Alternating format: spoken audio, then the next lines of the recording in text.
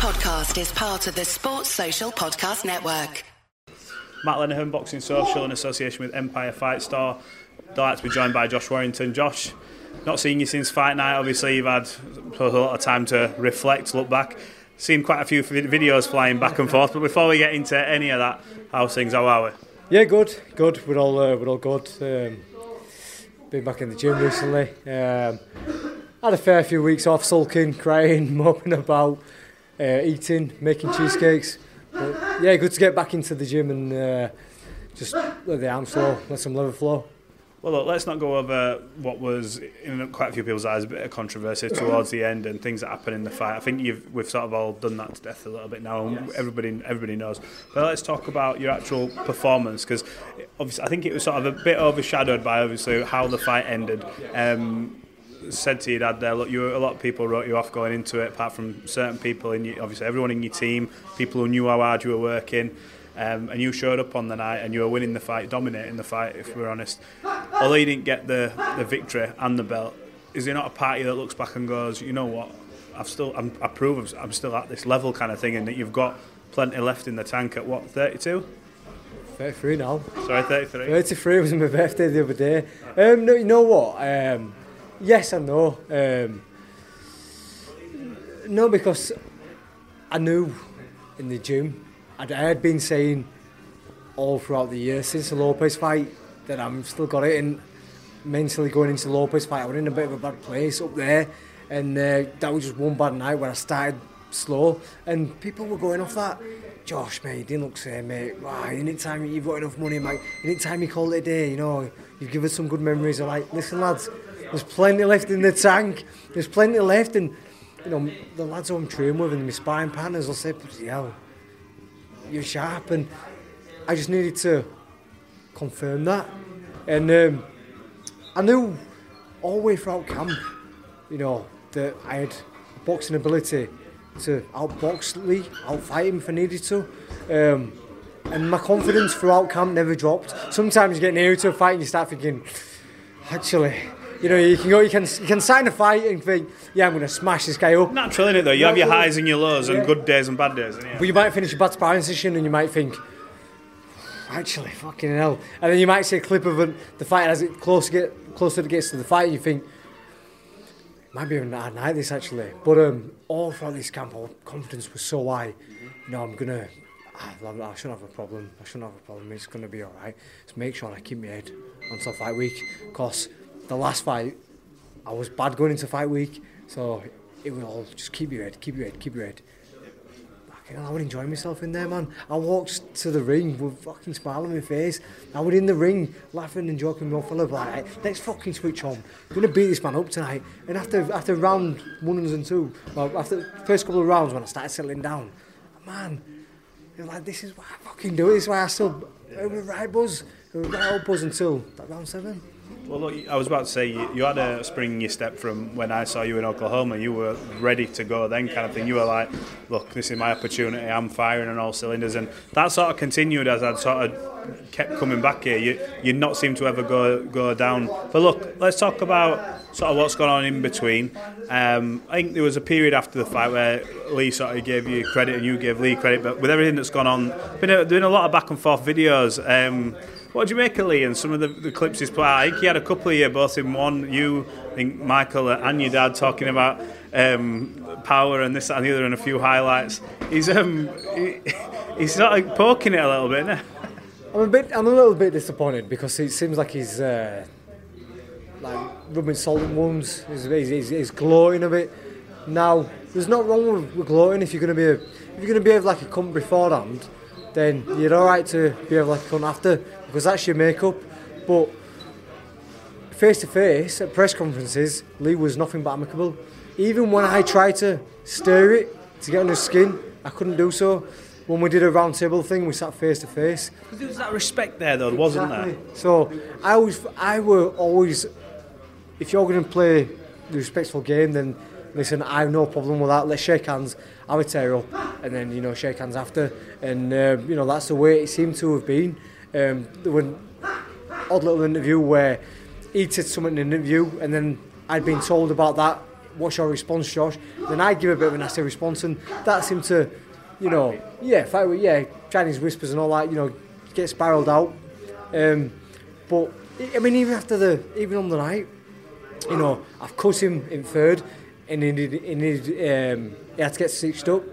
I had to go get checked medically, make sure I'm all right, perfectly fine. Sat in the medical room, and Leigh walks in, and there's just me, Leigh, and there's a couple of medical British Boxing Board control staff. And I'm, you lucky bastard. Shake his hand, I'll come see you after. Didn't get a chance to go see him because I had to do my drugs test and all that. And but in that room, I wished him all the best. Said we had a fantastic fight, and said we'd love to get on again. And it was not amicable. It was like, it's as raw as it can be.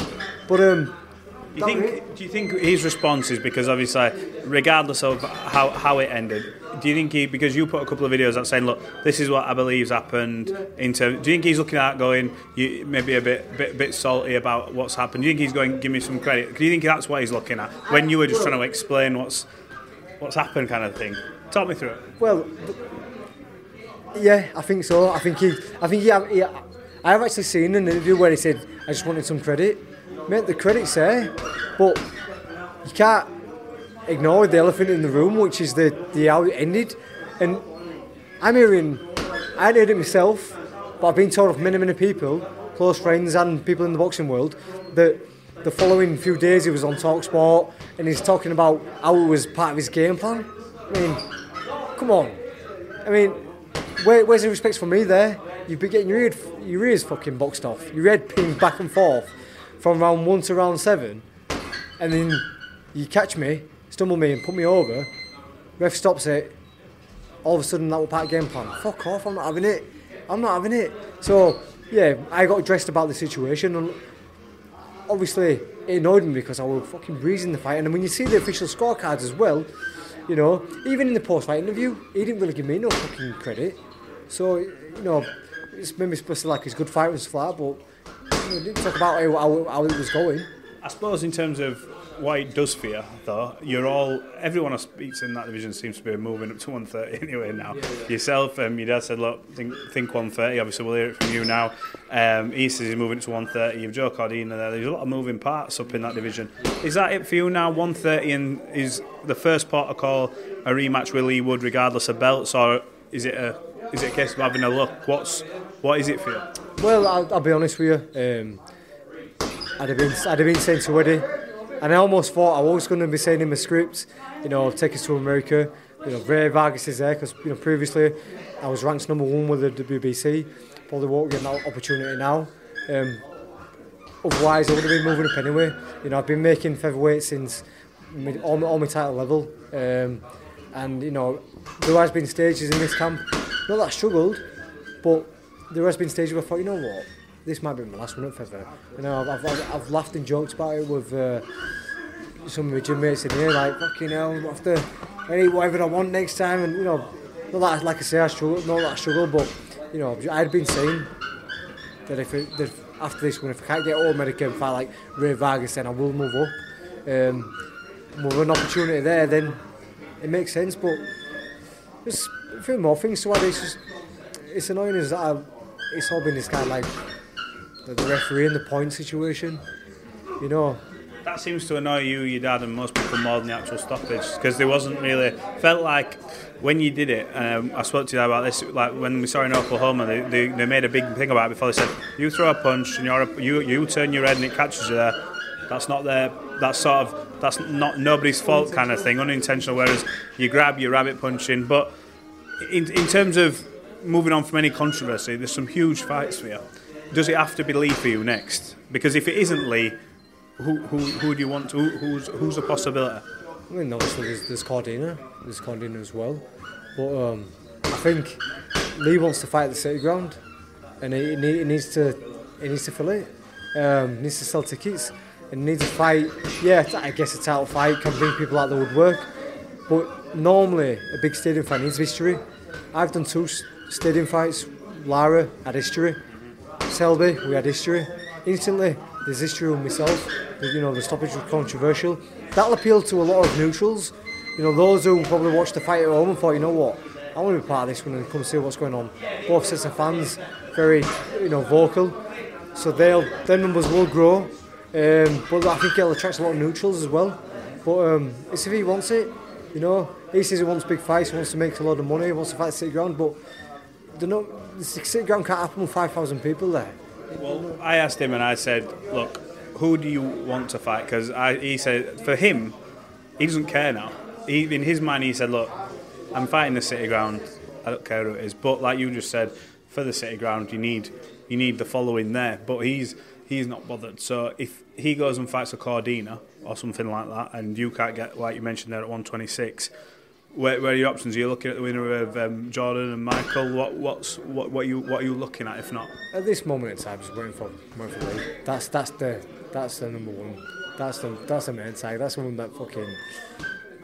That's what everyone wants to see. You know, boxing's a business, isn't it? And sometimes you have to go, well, what the fans want to see, the paying customer, and that's a fight. What? Like fucking hell, you know, he should have been allowed to continue. You know what? If Michael Alexander lets me go back, sit on the stool, and I get up the next round, and Leigh sparks me out, we're not having this conversation.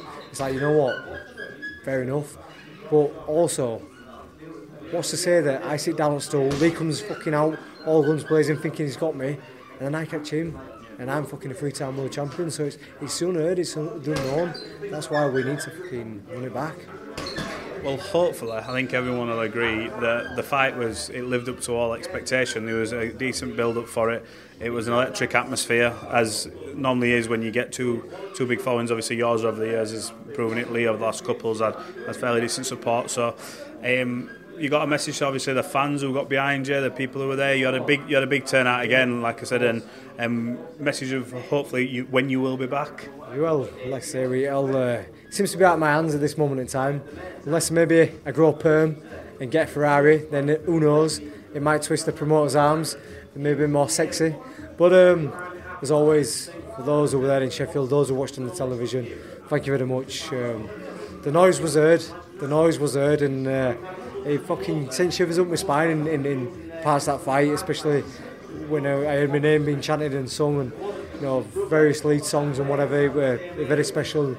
And even, you know, it takes two to go, so the Nottingham fans as well. I enjoyed just calling me a wanker. I enjoyed me calling whatever. You know, there was a few who applauded me after the fight. I say respect to you guys. Those who continue to call me a wanker, you can get fucked. But yeah, listen, we will be back. I think I've shown what I've been saying for the last 12 months, that I've still got it, and I'm capable of fighting this level. So watch this space. Well, Josh, there's a few more chapters left to be written, which is good to see. Good to hear you in good spirits, and you know, on we go. Josh, that's Talking to Boxing Social. We'll catch up again soon. Thank you. And I will just finish on. There was a lad who boxed the other week, and Ben Davison said he's not boxed for the 12 months, and he had COVID a few weeks later. We could have all made that excuse. Cheers.